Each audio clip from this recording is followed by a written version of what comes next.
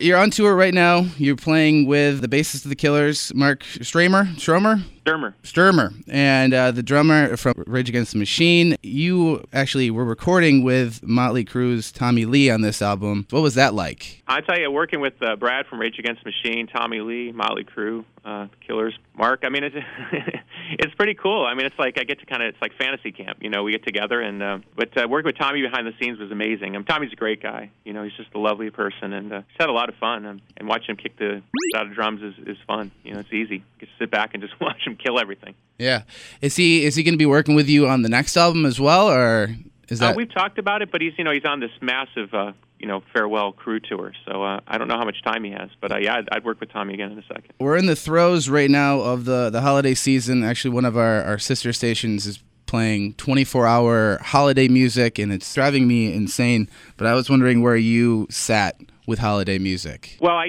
have one Christmas song that gets played every year now called Christmas Time. It came out about '96, and so it's cool. I get texts from people like, "Oh my God, you're running the mall."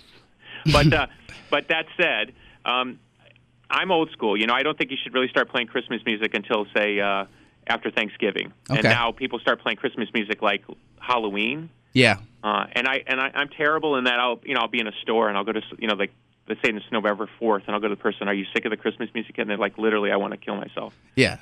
You got to really feel for the employees who have to suffer through Jingle Bell Rock about 8,000 times. Yeah, Dominic the Donkey is my personal suicide. That's just gonna kill me. But I was wondering if you've ever thought about recording an entire holiday album. I know we actually have. The problem is you have to record it in July. You know what I mean? Mm-hmm. It's really hard to imagine doing a Christmas album in July.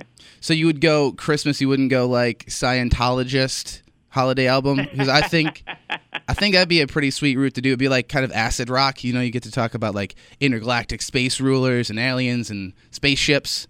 You know, I'm all about the aliens, but I was raised Catholic, so I'm just going to go good old, Jesus and stuff. Good old Jesus.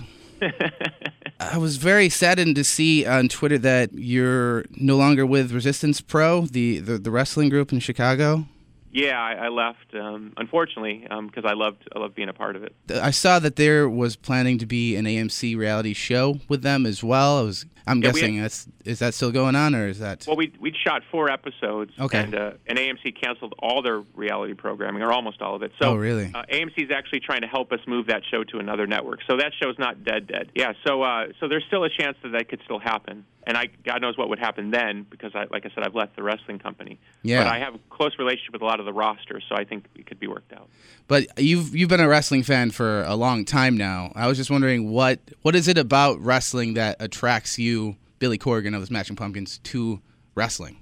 I think it's just a lot of fun, I think people who take it too seriously kind of miss the point, Mm-hmm. Same thing with rock and roll, The whole idea is just get everybody in a room and have a good time and send everybody home happy.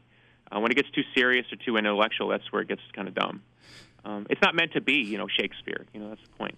Let's say an alternate reality here. Billy Corgan, you are not born with the musical talent that you have, but you have like a physical prowess. Would you go into professional wrestling? What would your name be, and what would be your signature move, Billy Corgan? I'll tell you. Before I answer your question, behind the scenes, I always say it's a very tough gig. I mean, the people in that are very talented. They put their bodies through a lot. So anybody who doesn't appreciate that is missing the point.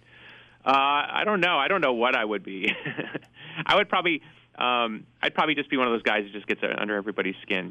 Maybe I'd be like the negator. Like no matter what anybody believes in, I would negate it. I've done a good job of that in my professional life, so that seems to be within the talent reach. As far as a name, they used to call me the Corganator, so we'll go with that. The Corganator. I like it. I like it a lot. Monuments to an Elegy. It's dropping tomorrow. It's part of our new music smell display at the Great House of Guitars here in Rochester. You can go pick it up there for a low zone price. Billy Corgan, thank you so much for your time. Thank you. I wish you luck and safe travels on your sold-out mini tour. Awesome. Thanks so much.